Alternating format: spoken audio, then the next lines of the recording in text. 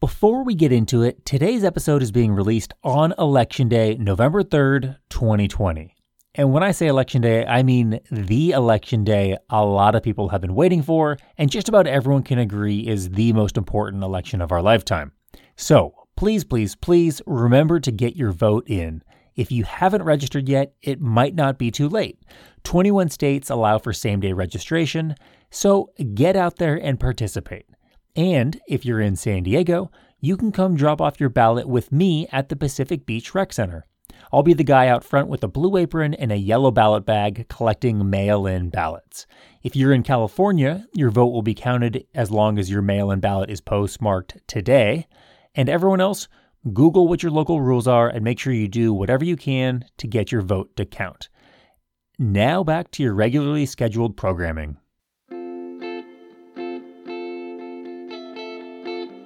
Hi everyone, and welcome to Small Biz Gone Viral, a happy place for lonely business owners who need to hear they are not struggling alone. My name is Grant LeBeau, and I'm your host because my small energy bar business was supposed to have explosive growth this year and maybe even become a medium energy bar business. Instead, just trying to survive through everything 2020 has to throw at us. COVID, murder hornets, huge wildfires up and down the West Coast, currently raining ash on my car. So rather than dwell on these struggles alone, I created Small Biz Gone Viral as a community for small business owners to commiserate and hopefully leave feeling heard and maybe even empowered. On today's show, I'll be interviewing a longtime customer of mine who, because of COVID and this podcast, I've only recently come to know more as a friend. We've bonded over our shared experience of having high hopes for our 7-year-old family business to finally hit warp speed this year, only to have that ripped away in one fell viral swoop.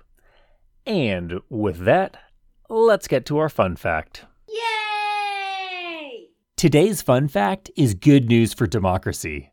Early voting totals have already surpassed 68% of all ballots cast in 2016, and it looks like this election will have the highest number of votes cast in American election history, as well as the highest percentage voter turnout in over a century. Since 1908 to be specific. Extra fun fact, in Texas and Hawaii, early voting totals alone were higher than the total number of votes cast in 2016. And remember, this is before actual quote-unquote election day. Today, November 3rd. Vote. Sorry, allergies. Now for our facts and figures. The predicted rise of COVID cases is here. As the weather cools and people move indoors for the winter, so too do the conditions improve for viral spread. A month ago, the U.S. was seeing 40,000 new cases diagnosed each day, which was relatively good. In fact, it was some of the lowest numbers we had seen since the beginning of the pandemic. That number has almost doubled, though, as we now are averaging nearly 80,000 cases on a daily basis, and just last week saw a single-day record caseload break the 100,000 mark on October 30th. Unemployment stats are still at historic highs, but at only 750,000 new filings last week, that is somehow the lowest week total since April. So, in some universe, I guess that's a good thing. The Dow Jones lost a couple thousand points, down about 7% in the last week alone. My general interpretation is that the market has given up hope on any sort of a stimulus package, but hey, what's the rush? That $1,200 check sent back in April should totally last people through the following winter, right? Oh, and this stimulus for small businesses designed to help for 2 months that you had to use within 2 months of receiving it? Yeah, that should definitely keep doors open and business going 8 months later. Anyway, in spite of dire warnings from Fed Chair Jerome Powell, Congress has basically just given up on passing another stimulus anytime soon, and it seems like Wall Street has finally come to terms with the fact that there will be no money. Maybe we'll get total consciousness instead. My guest today is Danielle Haschek, co-founder, along with her sister and best friend, of Third Leaf Northwest, which delivers fresh fruit and healthy snacks like Rickaroons, to offices in the Washington state area so employees can enjoy something healthy at work. Their service is seen as a wellness perk provided by companies free of charge to employees. I'm sure she'll have some fun stories to share about how fun the work from home movement is for companies like hers built on feeding employees in an office. And to be clear, when I say fun, I mean nightmarish. Danielle, welcome to Small Biz Gone Viral. Thank you very much. I'm happy to be here this morning. Yeah, I'm really excited to have you on because I feel like you and I have worked together for a really long time, although sort of from a distance. And I feel like now I get a look behind the curtain. Yeah, totally. We've been, using Rickaroons for a really long time. So it's fun to kind of connect, and we've had similar experiences through all this. So it's just good to kind of talk to some fellow business owners who understand what's going on. Yeah. Sadly, too similar, and I wish they were less similar. So at least one of us was thriving right now, like we were planning on. I know. So I was planning on telling the story just a little bit later, but I'm just going to do it right now, and it's an ode to how good of a business you have from like a human standpoint. So over the past 7 years that I've had my business, I've made, I don't know, literally thousands of sales calls, right? And I just remember specifically, I can't remember if it was you or Angie, but my first call to you guys went something like this. It was like, hey, my name's Grant. I'm calling from Rickaroons. I have an organic coconut energy bar company with my family. Can I send you some samples? And you guys were just like, yeah, we'll take a case and we'll try it. And I was like, wait, what? You're just gonna buy it? And like, to our listeners who aren't in the food industry or who like aren't in sales, that might sound like a totally reasonable thing, but that like never happens. It's always, hey, let me send you 45 unanswered emails before you tell me that you need another round of samples because the wrong person ate them and blah, blah, blah. And you guys are just like so easy to work with. So there's no real question there. It's just like hey, good job. Keep doing what you're doing. That's awesome. Yeah, I remember. I think it was me who took the initial call, and I don't even know how you found us. But Google. you just gave us you gave us a call, and I was like, oh wow, cool, someone's calling us because we were just starting, and I was like, they're like trying to give us some bars. Like that's our whole thing. We're trying to work with local companies, even though you're not local in Seattle, but local enough, West Coast, and we're like, sure, yeah, send us a case. We'll try them out. Like, and ever since then, it's been like a pretty easy, it's so easy. You'll just call us and be like, you ready for some more? It's like, yeah, go ahead, send us a case. Yep. Yeah. So easy to work with. And I feel like small businesses supporting other small businesses is what this show is obviously all about. Yeah, totally. So now that I've told that story, let's go ahead and talk about what exactly Third Leaf Northwest is. How did your business come to be? And how did you get lucky enough to work with your sister and best friend? Yeah, so Third Leaf Northwest is a fresh fruit and healthy snack and food delivery service to businesses in Washington State. We deliver healthy products to businesses for their employees. So the service is seen as an employee perk where the company pays the entire cost and employees get to have easy access to something healthy while they're in the workplace. And we launched in 2009. So we've been in business for about 11 years in Washington State, and we launched it while we were in college at Washington State University. So since the initial business started, we've really grown our services, and we used to only do fruit. And so we've grown it into food and snacks and everything else for businesses. And before the pandemic, we were in over 300 businesses across the entire state of Washington, delivering statewide. with our own delivery vans and our own drivers. And we were in some of, the most prestigious tech companies in the world. So that's kind of where we were. And my sister and I started it, the two of us, with my dad's help in the beginning. It was kind of his idea. He's an insurance salesman, and he just kind of wanted us to start a business and was like, you guys should start a fruit delivery service. And my sister and I just said, okay, we will. And we started it in our hometown in Eastern Washington, and then kind of progressed it through college.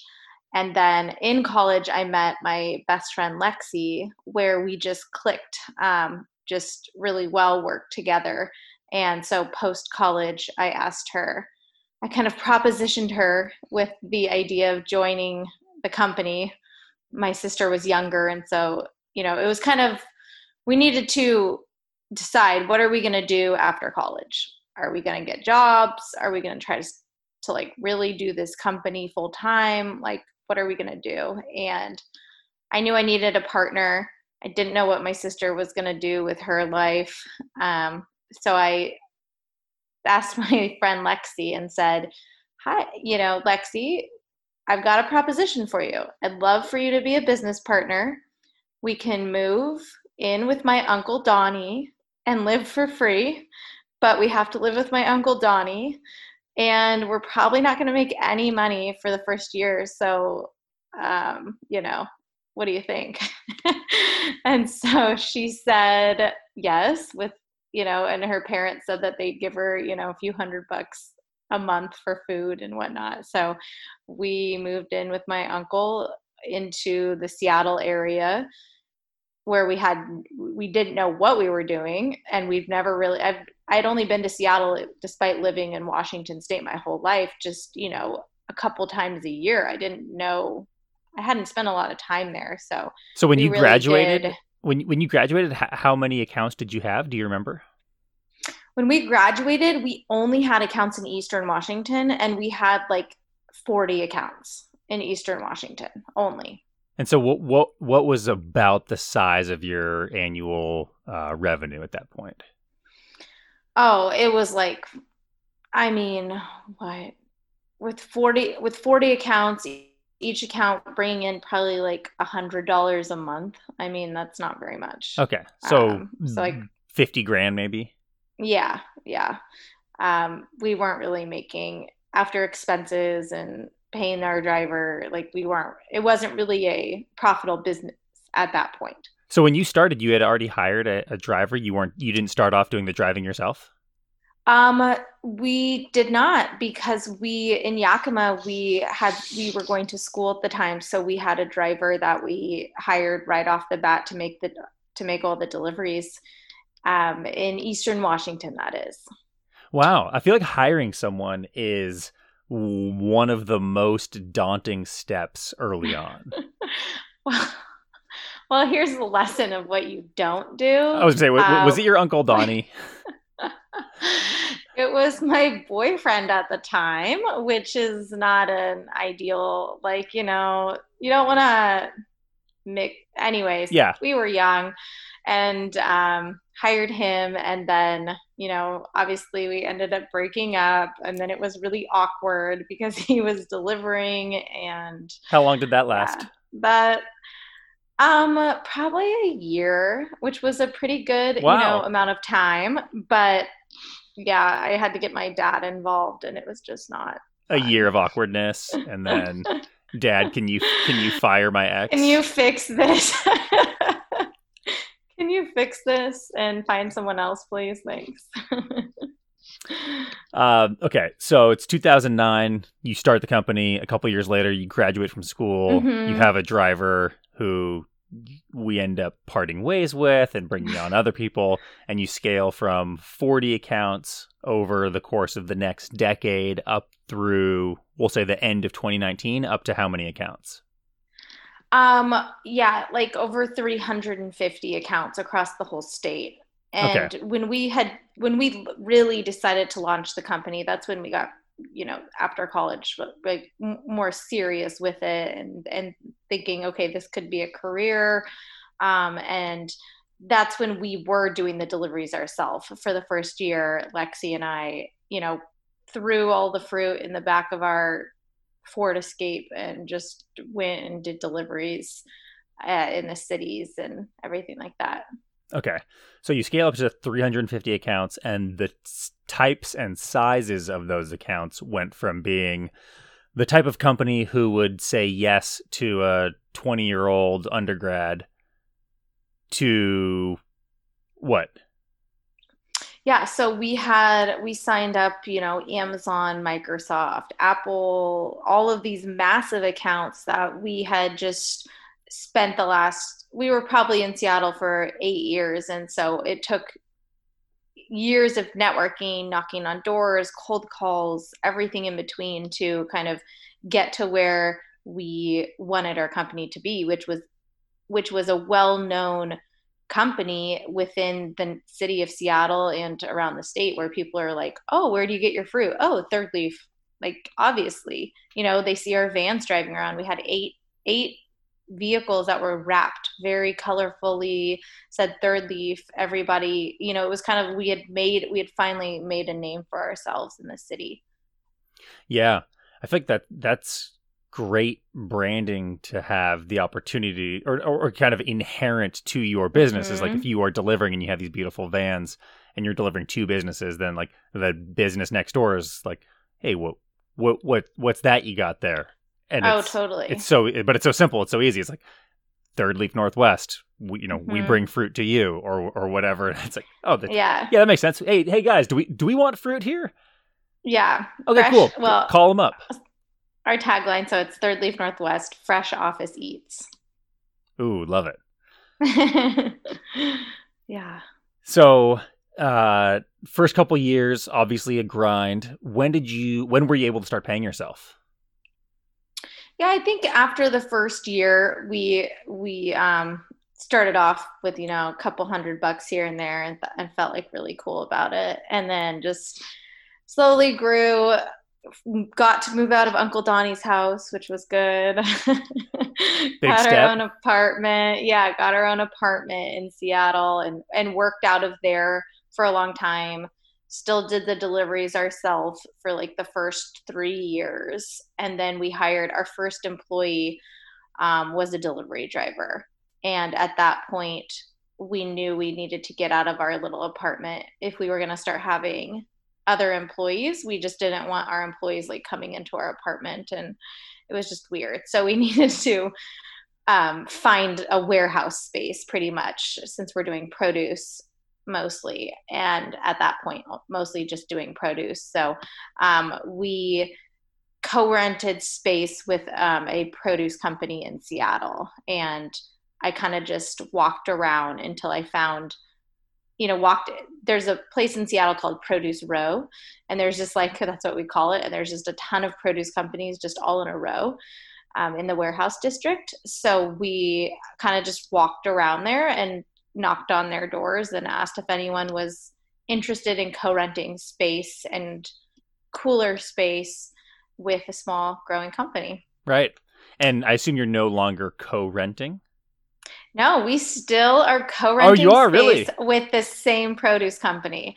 What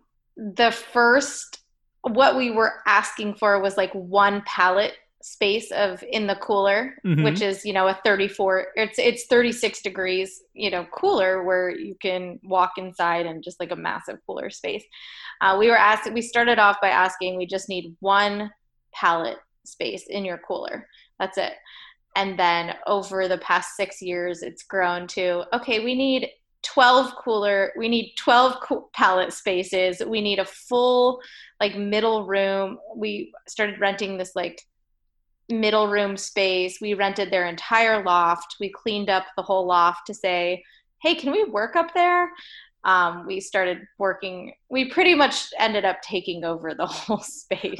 When you say working in the loft, I'm just imagining you like all decked out in polar, like North Face gear in the loft, in the refrigerated space, as if you're working like a 36 degree office space. So, yeah, the loft is actually outside of the cooler. That would make sense. Yeah, but it's similar in the winter when we're just like freezing, like bundled up in hats. And, sometimes we would have meetings and people are like, we can come to you. And I'm like, no, no, no, no, we can come to you. Yeah. Give me an excuse to get out of the Arctic. Yeah. Okay. So you've grown to 350 accounts. Mm-hmm. We're heading into 2020. How are things looking for the year before COVID was on your radar? Heading into 2020 we were like, we need our own warehouse. We have really, talking about the co-renting stuff, we have really like overtaken this warehouse and we're using like every possible square foot that we can. And so we were looking at warehouse space. We had just bought a new van. So we were up to 8 vehicles. In Q1, we were ramping up. We had just signed some massive accounts and we had, meetings in place where these big tech firms were telling us that they were going to put us in every single kitchen around their entire campus. And they wanted daily deliveries of fresh fruit. They wanted fresh fruit in every office on their whole campus. We had other tech companies saying, we want you to stock our entire kitchen with everything. We want you to stock our kit. We were stocking their kitchens with, you name, like sandwich meat, bread, cereals, like everything you can imagine that an office would want. And we were doing it all. We were doing it all. We had a ton of employees. We were hiring more. We had just hired in March. We had hired 3 new employees that we were training, bought a brand new van, got it wrapped, everything.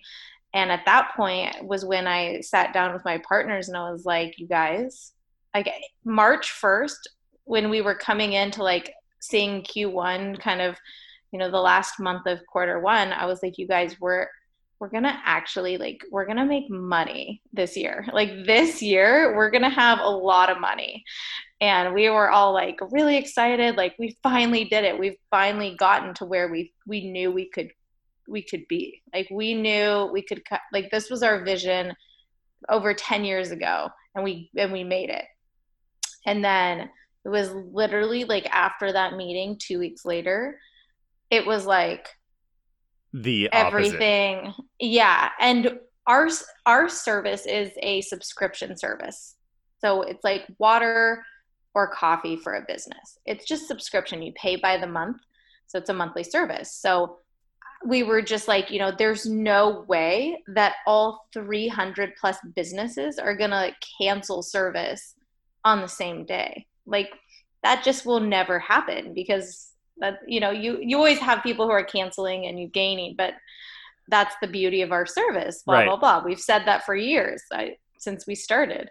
And then it was like 2 weeks after that, like really exciting meeting where we were going to get a bunch of money and be able to give our employees all these bonuses and everyone was going to get this fat bonus and have fun. And then it was like, we got phone calls. Almost every business we had ever serviced either called us or emailed us and was like, pause everything or like stop everything. And I'm gonna pause you right there because that sounds like mid COVID segment stuff to me.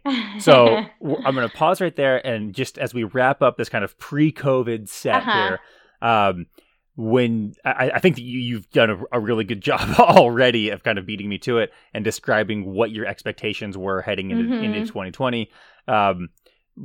Can you share kind of just a couple of maybe quantitative metrics of either what your dollar forecast was for 2020 or just maybe like percentage growth versus 2019, what you were forecasting? Yeah, so in 2019, we had done just over 2 million in sales. And in 2020, we were definitely on track to hit over 3 million in sales. And we were, I was looking at new warehouse space, all of that in February. And now Did you ask what we're projected to now?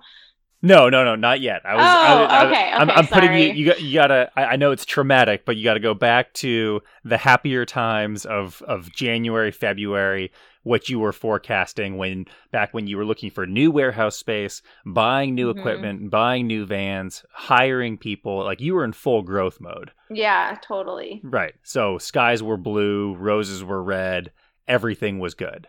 Hmm.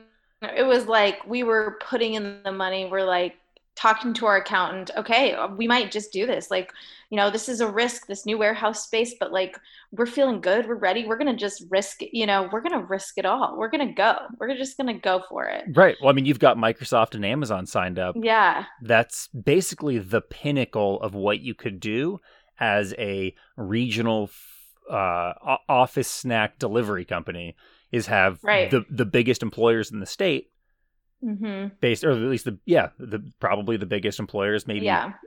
barring maybe the state itself. You had done it. Like that was the Yeah. pinnacle. Exactly. And what a great way to wrap up this segment. All hopes and dreams and everything and everything is good in the world. Yeah. Totally. Yeah, hint for the next segment, it doesn't stay that way.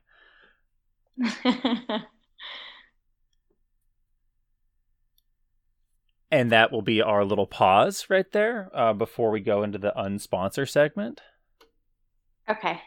So now if you want to just remind yourself of the details for table 33. Okay. I think I'm good. You're good? Hmm. Okay, great. And before we move on to the mid-COVID segment, it's time, as always, for our unsponsor. Our unsponsor is a small business run by awesome people who produce an awesome product and deserve our listeners' support. So, Danielle, who is today's show not brought to us by?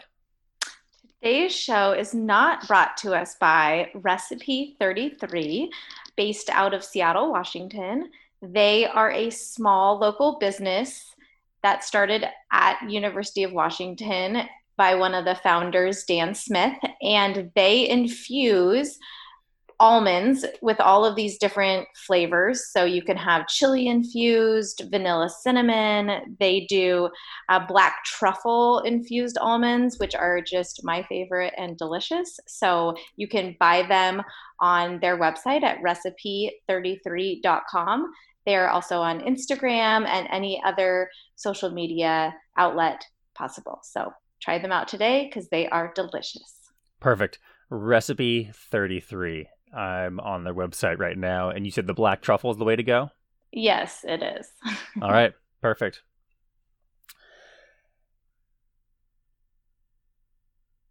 And with that, we are back into the mid-COVID. I think we already gave a little sneak peek about how things turned, but basically, you said March 1st, you had the best meeting with nothing but like, hey guys, bonuses are on the way, life is good.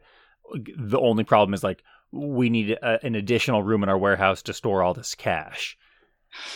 Fast forward to which it's funny that you say March 1st. It's not funny. It's ironic. It's sadly ironic. That is the date that we use on this show as day one of the American COVID date. Basically, the AD there. Yeah, the after COVID, and that's because that was when the first COVID related death on U.S. soil was March 1st. So 14 days later, I don't know, probably hundreds or now thousands of people are infected. And we're starting to see just how severe the pandemic is going to be. So we're March 14th. I believe the national emergency was declared on the 13th. So March 14th, walk me through your mindset and what those meetings were like as you were handling phone call after phone call. So that time was nobody knew what was going on. Everybody, pretty much every client we had built over the past 10 years had called or emailed us saying, obviously, we're pausing service. We don't know what's going on. Pause everything. Stop everything. So we had to make a decision. Well, what do we do? Do we stop everything too? Like, how long is this going to be? Nobody knew. And it was all, everyone in the beginning was like, okay, this will be a couple weeks, right? Nobody knows what's going on. Pause everything for a couple weeks. We were like, since we're monthly service, it was like mid-March and we had asked like, okay, since nobody knows what's going on, everything's in lockdown, especially in Washington State, we were on total lockdown. And a lot of clients we had offered, hey, we'll donate the rest of your month's delivery to local charities and hospitals. We will donate it on your behalf. And a lot of our clients opted for that, option. And then, we were like, okay, let's just get through March and April will be a new month. We can kind of see what's going on. And then, as everybody knows, it's always been like, well, okay, it'll go till May. And then it's just like every month you just Yep. don't know. And now we're to the point where we're like, okay, let's just be real. Like, we're into 2021 now. Like, we're Yeah. no longer like, well, what about October? There's no what about October. No, a couple things to add on there. One, I feel like as we keep on pushing things back, we just keep on adding an order of magnitude to our postponements. So originally it was like, okay, this will be a matter of weeks. And then it was like, well, that was naive. Maybe a couple of months. And then it's like, well, that was naive. And now we're just on to a year plus. You and I were talking earlier about how Microsoft and Amazon, I forget which one, but they basically said, hey, everyone's working from home at least through, and it was March, and then it was, April, May, and now it's like, I believe it's postponed into June of 2021. So as you're looking to reassert yourself back onto that path, to kind of to right the ship back to that $3 million annual run rate, you're looking at least another 8, 9, 10 months from now before those really big heavy hitters can come back on board, right? Right. And they don't even know, that's just what we're hearing, and nobody really knows Right. And it's the what uncertainty that's so exactly. difficult. Right, right. And I definitely, in the beginning, we were trying to keep all the employees, spirits up. And we're like, this will, just being positive. This will be, we're confident we'll be able to come back, and we're confident we'll have this. And we furloughed people at first, where we just kept paying their benefits and furloughed them and just kept positive. And then by the time we got to July, it was like, this is not looking up. So we ended up laying off most of our employees, which was really hard. People who had been with us, who had worked so hard from the beginning, and just like having to say sorry, like, this is out of our control. And when you And laid people just off in July, had you mhm. already received and run through PPP money? So when we laid people off in July, we had been, spending all of that money because we basically didn't have any income for April, May, or June. So by the time July hit, it was like, we need to now, like, focus on trying to save the company. At this point, it was like, at the beginning, it was like, we want to take care of our employees. And now it's like, well, crap, we may not even have a business. Like, Right. now it's about saving the company in general. So that was hard, but obviously everyone understood, and it's out of anybody's control. Right. You're not, to borrow a local, well, like him or hate him, Jeff Bezos I feel like is a very polarizing figure, but like, you're not Jeff Bezos here, like raking in billions of dollars, and then being like, hey, sorry, employees, I got to let you go. You're like, well, we have 15 employees. I can either scale that back to like 3 or 4, or just a handful, basically a skeleton crew to keep things alive, or I can keep everyone on for another month and then there's no business. Right, right. Yeah. So you kind of started to answer the question, but when you say you were down to, or we had no revenue for April, May, June, and you had, of those 350-ish customers, was it truly like all 350? Did anybody hang on? Was there any revenue at Yeah, all? so when I say no revenue, it's so little. It was like back to where we were. I went back to we have probably like 30 clients to 40 clients who are considered essential businesses, where people who are essential business, like they need healthy foods at work more than ever now. But I went back in our QuickBooks and tried to see when our income was like that low for the month. And it was like back in 2014. So we basically, that was like, So oh, you look. regressed like 6 years. Yeah, we basically regressed to when we were like living with Uncle Donnie. Oh boy! Now you're married. You're like, hey, hey, hubby. Have you met? You remember my Uncle Donnie? We got pack everything up. Yeah. So Yeah. you are down 80-ish%, 90%, probably Yeah. somewhere in there. Um, Hmm.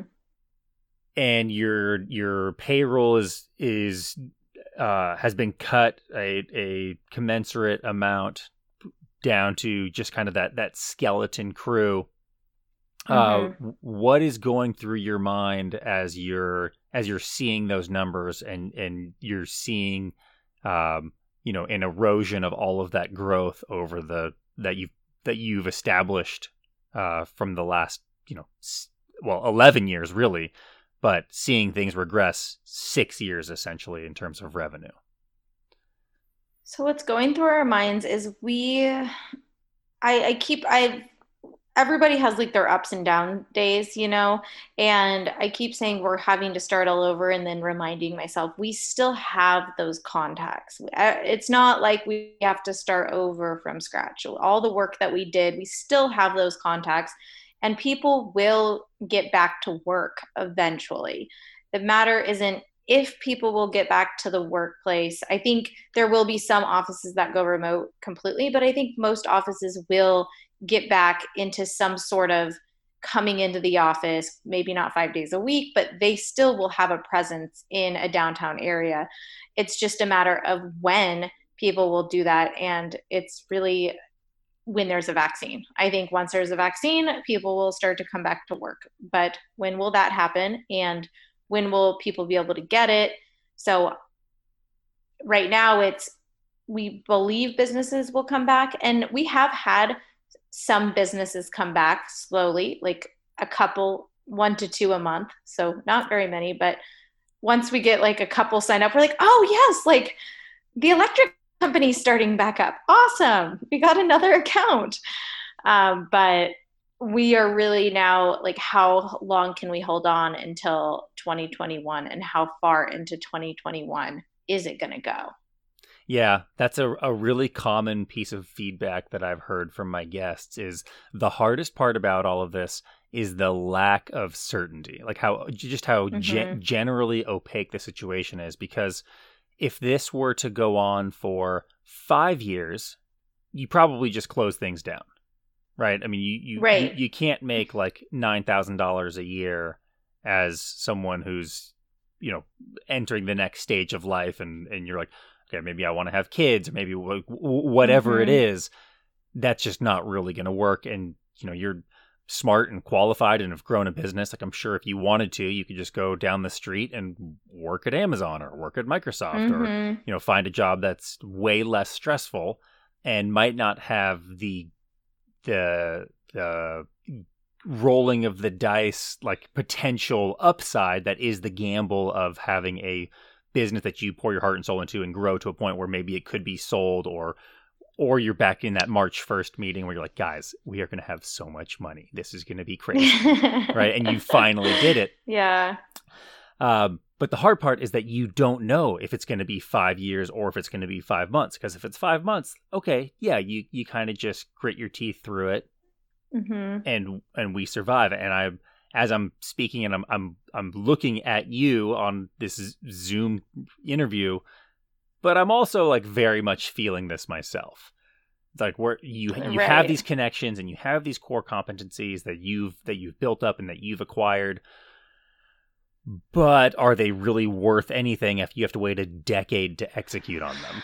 Yeah, I know. And we're working with our accountant. Like we have meetings with him, like just to kind of look at our books and kind of like I was telling you, like we don't want to waste or like we don't want to walk away with zero cash and just be like, okay, that was fun. Like, go get a new job right now. You're leaving the company with nothing. Like, it would be nice. We're not going to spend every last dollar we have, just waiting until this comes back. We have a point where if our money gets down to like this certain point, then that's when we basically say our goodbyes, which would be sad. And we don't know when it's gonna get down to that point, like Yeah. once it hits a certain number, it's like, okay, we aren't comfortable anymore and we need to just close down and we started selling some vans, which the van we bought in July, we ended up selling like last month because I mean, we have 8 vehicles that we're paying on just sitting idle. And our accountant had brought that up. And when he first brought it up, like, have you thought of selling your vans? We were like, what? No, our vans, like they're wrapped. We just bought them. Like they're wrapped and they're so pretty. Like, no, we're not selling our vans. And then we kind of, a few days later, we're like, maybe we should sell some vans. Right. And we've started selling our vans, which I don't like, but at the same time, it's kind of nice to have those loans that we're paying off kind of, off the books as well. Yeah, because that's one of the really hard things about the uncertainty of it all is if again that everything comes back next month. Okay, well then yeah, it makes sense for you to hold on to those vans. Mm-hmm. For us, it's what is like adding insult to injury and kind of like rubbing salt in the COVID wound is when for us at Rickaroons, when we don't produce, in the month that we don't produce, we have to pay storage fees for our ingredients at our co-packer. So not only are we not making money, but now we have to actually spend money specifically because we're not making money. Yeah, it's so hard. It's the same with like fruit. Like you make money in bulk. Like when you buy with fruit, there's so much waste. Like think about a box of bananas. We were going through 60 cases of bananas a week. So there's 100 bananas in a box. So we were going through 6,000 bananas every week or whatever. Yeah. 60 times 100 is, I don't know, 6,000. Yeah. Like it's early. It's early in the morning right now. Anyway, 6,000 bananas a week. And, you're just the waste, like you're going to have fruit waste. But when we're only going through, now we're going through 1,000 bananas a week. And there's just higher waste. Like you have to buy fruit in cases. And when we only need, 100 peaches, but we have to buy 200 peaches, we can't really save our peaches 1 week to the next. Right. I mean, fruit is so perishable. We can't save it. So we have donated a lot to our community because of that, but it is creating a lot of waste. And it ideally, like, you want higher numbers, so you're not having the waste. Yeah, I think that's maybe a misconception, or at least something that we should just clear up just a little bit, which is when you are a small business specifically, and this probably is a scalable statement, but if you make 5x, let's say you make $1 million, and 25% of that is profit, so you're netting $250,000. If you cut your revenue in half, you're not cutting your profit in half. There's a certain baseline that you need to hit in order, and only after that revenue amount are you actually making money. And every time you hire somebody on, or buy another van, or make some sort of capital expenditure for as a long-term investment, you're raising that baseline. And so with you, with you, it's fruit. With with me, it's whether it's hiring people on, or it's investing in more ingredients, or whatever is good, whatever your inputs are. When revenues get cut in half, you're not cutting your profit in half. You're probably in the negative. You're in the red, right? You're operating at a deficit, drawing from savings or drawing from loans, which is just a whole nother stressful point that I guess we should just segue right into. Yeah, I mean, on average, our monthly, we're going, minus 20,000 a month, like since pretty steadily since April. And it's like, we also have to like pay ourselves to live. So it's basically how long can you go right that negative every month?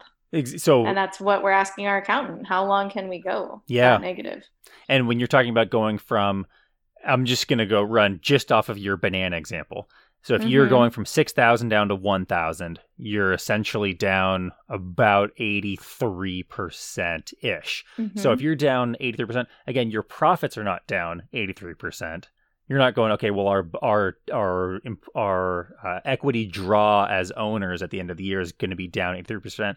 No, you're negative 20 grand in the hole every single month. So again, okay, does this last 5 months? Okay, do we have 100 grand that we can maybe borrow from our bank, who's seen us grow over the last 11 years, or friends or family, etc.? But do you even want to take on that friends and family debt?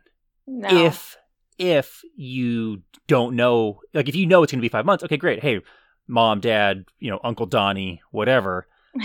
But if you're like, you might actually, no, don't mortgage your house to give me money, to lend me money, because what if this lasts 5 years? And it's that uncertainty that is just, it's exhausting. And that's why we have a point. Yeah, it is exhausting. And we have a point that we're going to get to. And like we had such a good Q1 that has really helped us. And like, we had a really good 2019 and a really good 2020 that has helped us kind of like stay alive, like right now, and then the PPP loan has helped. Like, so if you get $100,000, we got $110,000 PPP loan. So that helps. So if that gets automatically forgiven, that keeps you alive a little bit longer.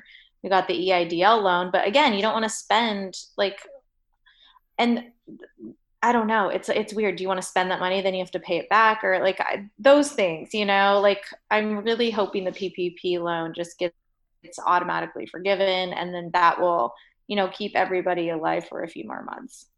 But I don't know. And add to another uncertainty. Not only do we know about COVID, we don't know if we have to pay back, $100,000. Just tell us. Yeah. And I think that, again, it's like, gosh, the uncertainty of it all, and then of the inherent to the situation, and then compounded by the uncertainty of what the government is going to be doing. So in terms of loan forgiveness, whether it's the PPP, which is virtually guaranteed to be forgiven. Yeah. Then you have the EIDL, which it has really good payment terms. It's like 3.75% payable over 30 years. So basically like a really low interest mortgage, rather than your standard small business loan, which is usually going to be in like the 8 to 10% range. So that's huge. But do you want to be kind of on the hook for that loan forever? Do you want to perhaps mortgage your own credit if things start to crumble? It's stressful. Yeah. The 30-year loan, I mean, it's like, great terms. I don't know. Yeah. But I'm going to pay this off until I'm 65. Yeah. Okay. So that's the one I'm struggling with, the EIDL. How do we manage this? Right. You're like, okay, so the first couple of years that I'm drawing from Social Security, I'll be going to pay that from the left hand of the government just back into the right hand of the government, essentially. Yeah. So that we haven't touched that much, because I'm frankly a little scared of it, but Yeah. So I think that's an interesting topic that we could dive so deep into, but like quickly, I guess, do you have any ideas or wishes for like what the country would do for to support small business? I think that they should do automatic forgiveness of the PPP loan of 100 if anyone received it with $150,000 or less. I think that's a no-brainer. Like small businesses don't have the forgiveness applications. Some of them were like 15 pages long, and you needed to show like, I mean, they were so intense that small businesses, I mean, that would be you and I filling out these 16-page long forgiveness applications and getting help from either a lawyer or an accountant because we're not going to know some of the answers. So then now small businesses who have no money are paying accountants and lawyers or whoever they need to fill out these forms for forgiveness, like, so I think that would help a lot of small businesses basically by turning anything under $150,000, just making it into a grant instead of a loan Yeah. and having that automatic forgiveness. I also think potentially doing a second round of the PPP loan could be helpful. They had talked about that, but also making it for more than just like employee counts and making it for like those expenses we had talked about, the rent, the like giving a loan that had a little bit more flexibility in terms of what the money could be used for, like rent and cost of goods, even, things like that. And just to get some answers, like it's just frustrating that they haven't been able to like put anything to it felt like right when the pandemic hit, the PPP loan came out like pretty quickly. I was very like kind of impressed by how it came out fast and we got our money in a few months. Like I was impressed by that. And then now it's like we've been waiting for so long. Like it just seems like they're not doing anything. Well, And they just yeah, I think yeah. that, and I guess we've just to delineate here, I feel like we are officially into our kind of post-COVID set, which is really more of like lessons learned and how we are adapting and moving forward, because there is, what even is post-COVID now? But what I was going to say is I feel like when this first started happening and a national emergency was declared and we were starting to see and the infection rates and the death rates were all still new to us, and we weren't numb to them like I feel like we are now. There was a lot of there was so much pressure on Congress to do something that they were able to overcome their like hack partisanship in order to actually get something done. And now I feel like we're just back to this like same as it ever was, and Democrats proposing a $3 trillion package, Republicans proposing a $1 trillion, and now it's like, well, the election is just a couple months away, so right. I guess we'll just wait for that to happen. And meanwhile, small businesses left and right are like, hey guys, who cares who I'm voting for? Can I get a little help here? Right. You passed a package, the PPP, that was supposed to support us for 2 months. It did, but now we're in month 8, 9, 10 with no real end in sight. Can we get a little help?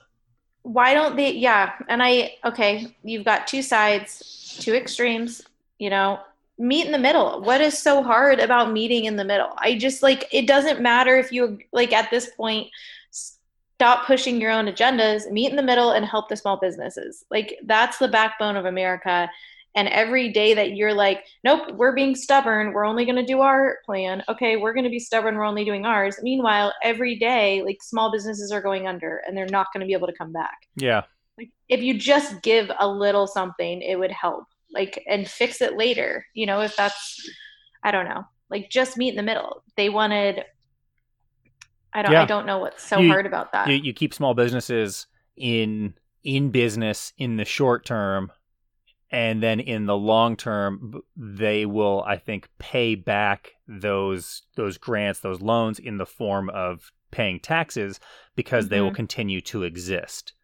Right. What's scary as I prepare for this show each week is one of the things I've started tracking is the breakdown of unemployment and people who used to identify as short-term or furloughed, kind of temporary layoffs. Although the total number of unemployment filings each week are slightly decreasing and trending in the right direction, the number of full-time permanent layoffs is actually increasing each week. And so basically that means that more and more of these layoffs are becoming permanent because of companies like yours and mine, and obviously some big companies too, that are going out of business and just throwing in the towel. I mean, I didn't even know what the word furlough meant before this. I was like, what the heck's a furlough? I've never heard of that. Right. And then now it's just like, oh, it becomes part of the vocabulary and that you're reading about. But yeah, and all small businesses are just trying to do like pivot, and you've got to feel for you, even us, like who started home deliveries. Everyone's like, okay, or at gyms or whatever, they're doing all these like online videos or home deliveries, and we were really pushing home deliveries in the beginning. And then again, when we meet with our accountant, he basically kind of broke it down and was like, so the cost to do these home deliveries, in order to not lose money, you have to be making 80 a day. And it's like, okay, well, that seems impossible that we would be making 80 home deliveries 5 days a week consistently.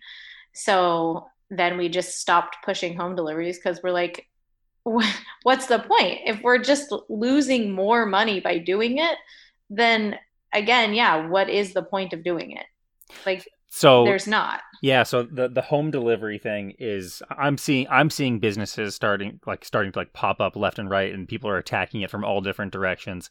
But it seems like, again, you kind of have to hit that certain baseline in order to make it worth your while. And it seems like, at least if you are personally doing them yourselves or having your drivers do them, it's just not going to be worth it. Are there other adjustments that you are making, trying to kind of rebuild things because that those big companies like the Microsofts and Amazons, they're gonna be in that work from home mode for a while? So we transitioned into like a new product we always had just like fruit or snacks or different, and we kind of transitioned into doing what we call easy fruit and snack box. And it's a mixture of our snacks, which include Rickaroons, our snacks and fresh fruit. And we'll deliver this box, to your home, to your office. You can gift it. And it's just a really cute box. And that's been a really good seller for us. So we transitioned into new products like that. We also transitioned into doing more catering packaged products. So if you are in the office and let's say you have a skeleton crew, there's 10 people who are coming into your office. Those 10 people, in my eyes, should be getting, if 10 people are coming in and everyone else is working from home, the people who are coming in should be able to get like, maybe one lunch a week on the company or something like that.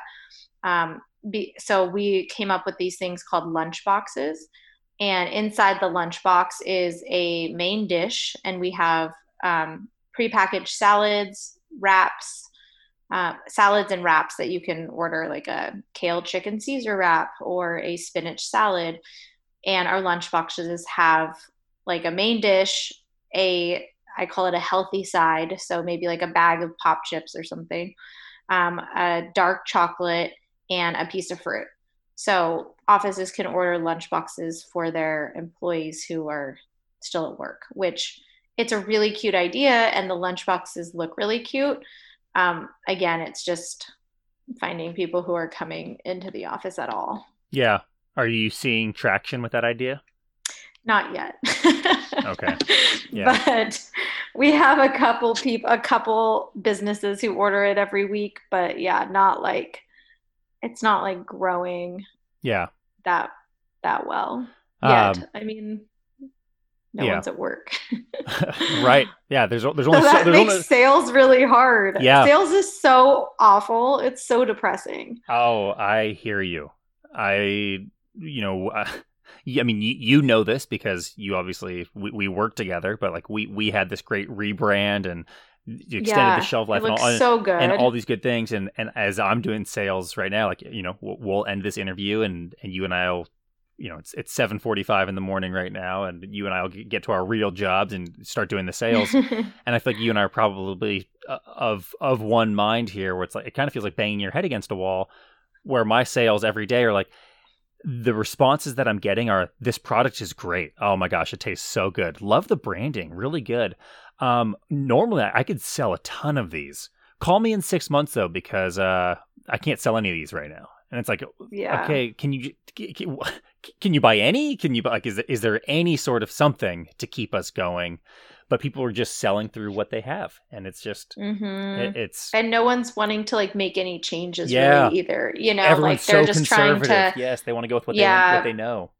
And so like, and some days it'll be like, my sister does a lot of the sales. I do a lot of the operations, and her main job has always been, you know, like our sales team. And she the other day just called me like super upset and was just like, this is so frustrating. Like, it also, I feel stupid, like calling people saying, do you want fresh fruit delivered to your business? Like, no, like nobody wants that right now. So we've had to transition on how we're selling it and saying, you know, we are focusing on essential employees.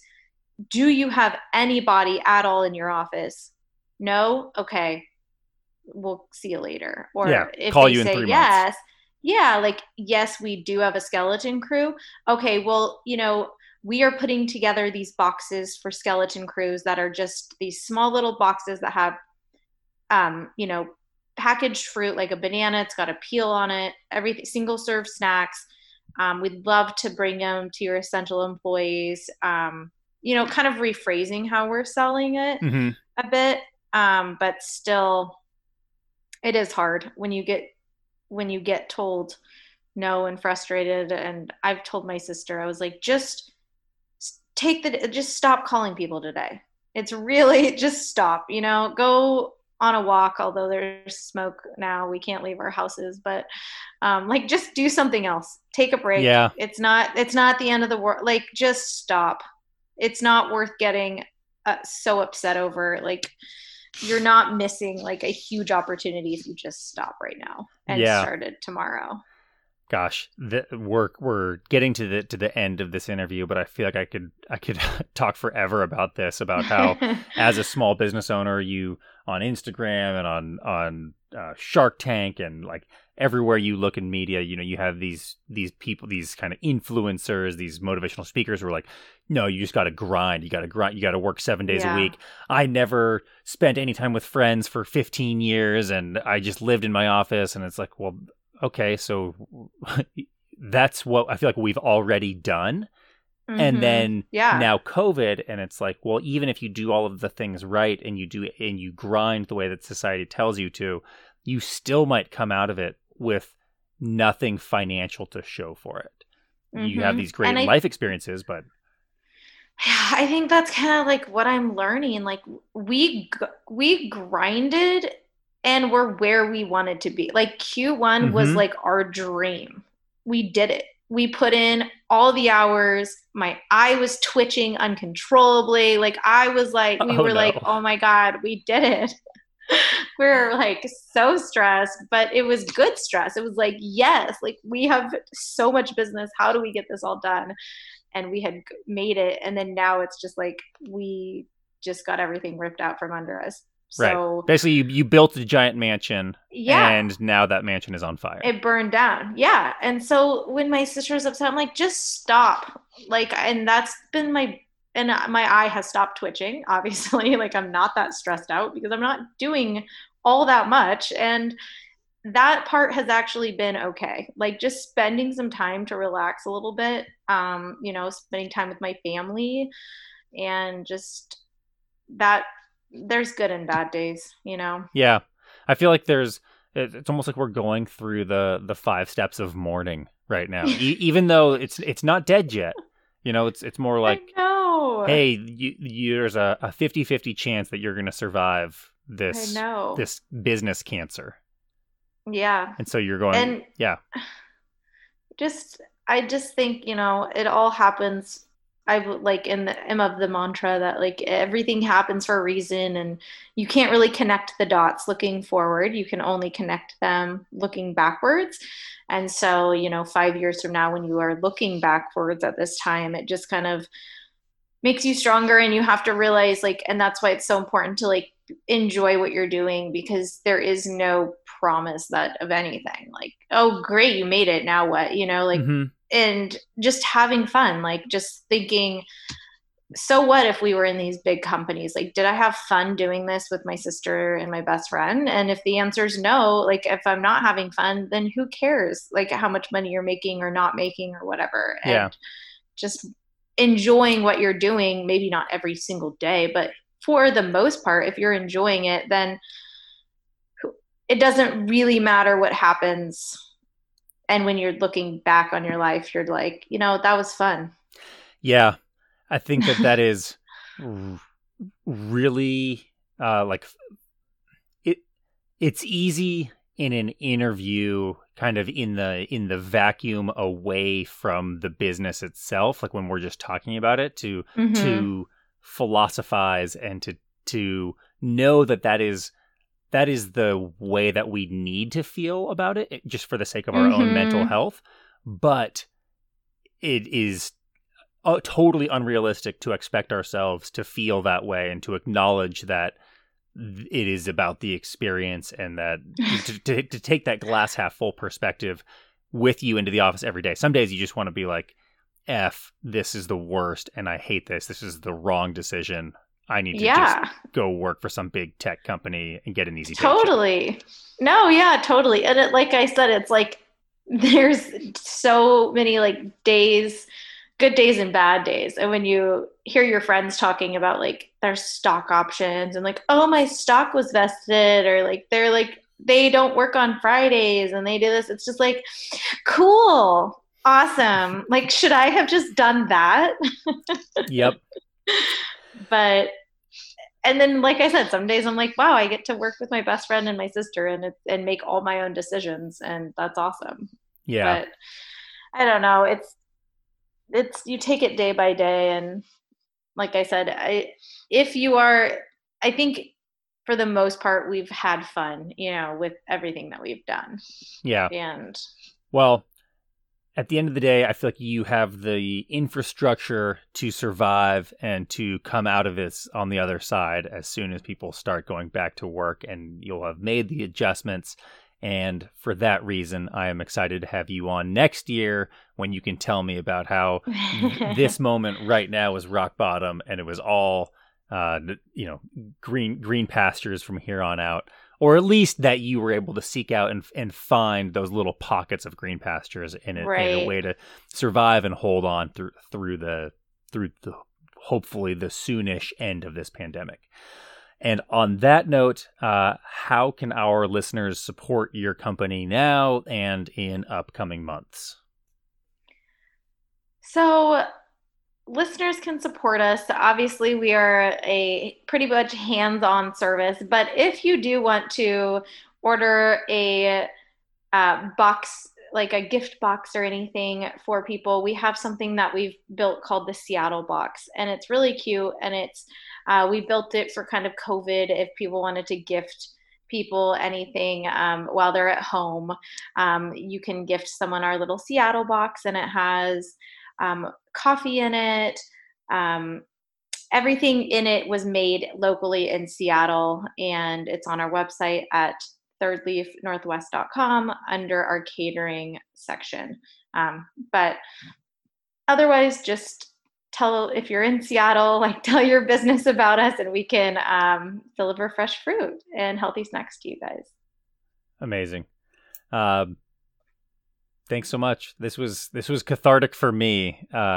Just as I knew it was going to be, just because I feel like we have such similar experiences and had such lofty expectations and have needed to meter them and reframe, reassess, put a positive spin on things. And take into account mental health and stay in a positive frame of mind as we move forward. Yeah, definitely. And I appreciate you having me on and you doing this podcast because, yeah, like you said, not a lot of people can relate unless you are a small business owner. And sometimes it's hard to find small business owners that you can just talk to and have people really understand like all the differences and not really just only talking to your friends who work at these massive companies who actually don't really understand what it's been like from a business perspective. Yeah, and being the human behind that business. Exactly. So thank you very much.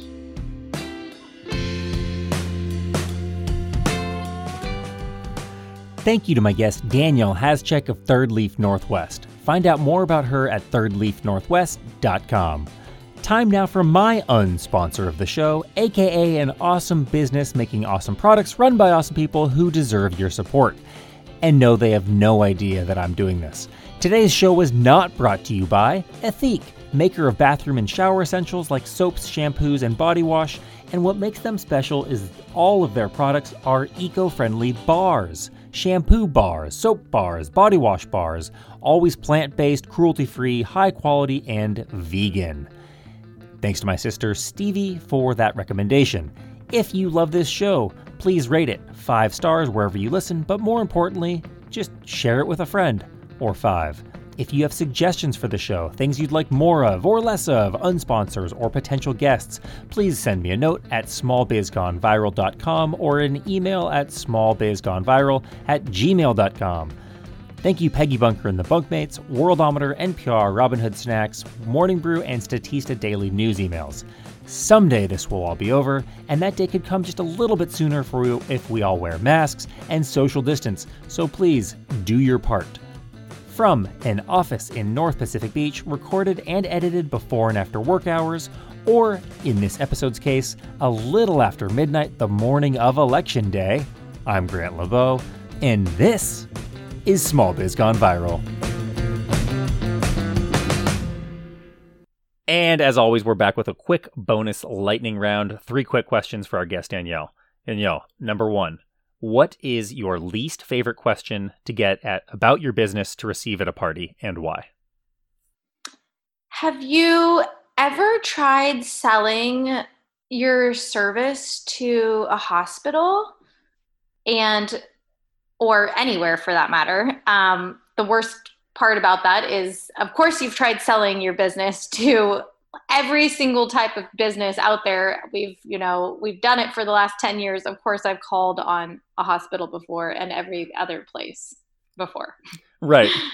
For us, it's, have you tried selling at Whole Foods? It's like, yes, yeah, I'm in the industry, of course. Thanks for the insight. Like, very insightful.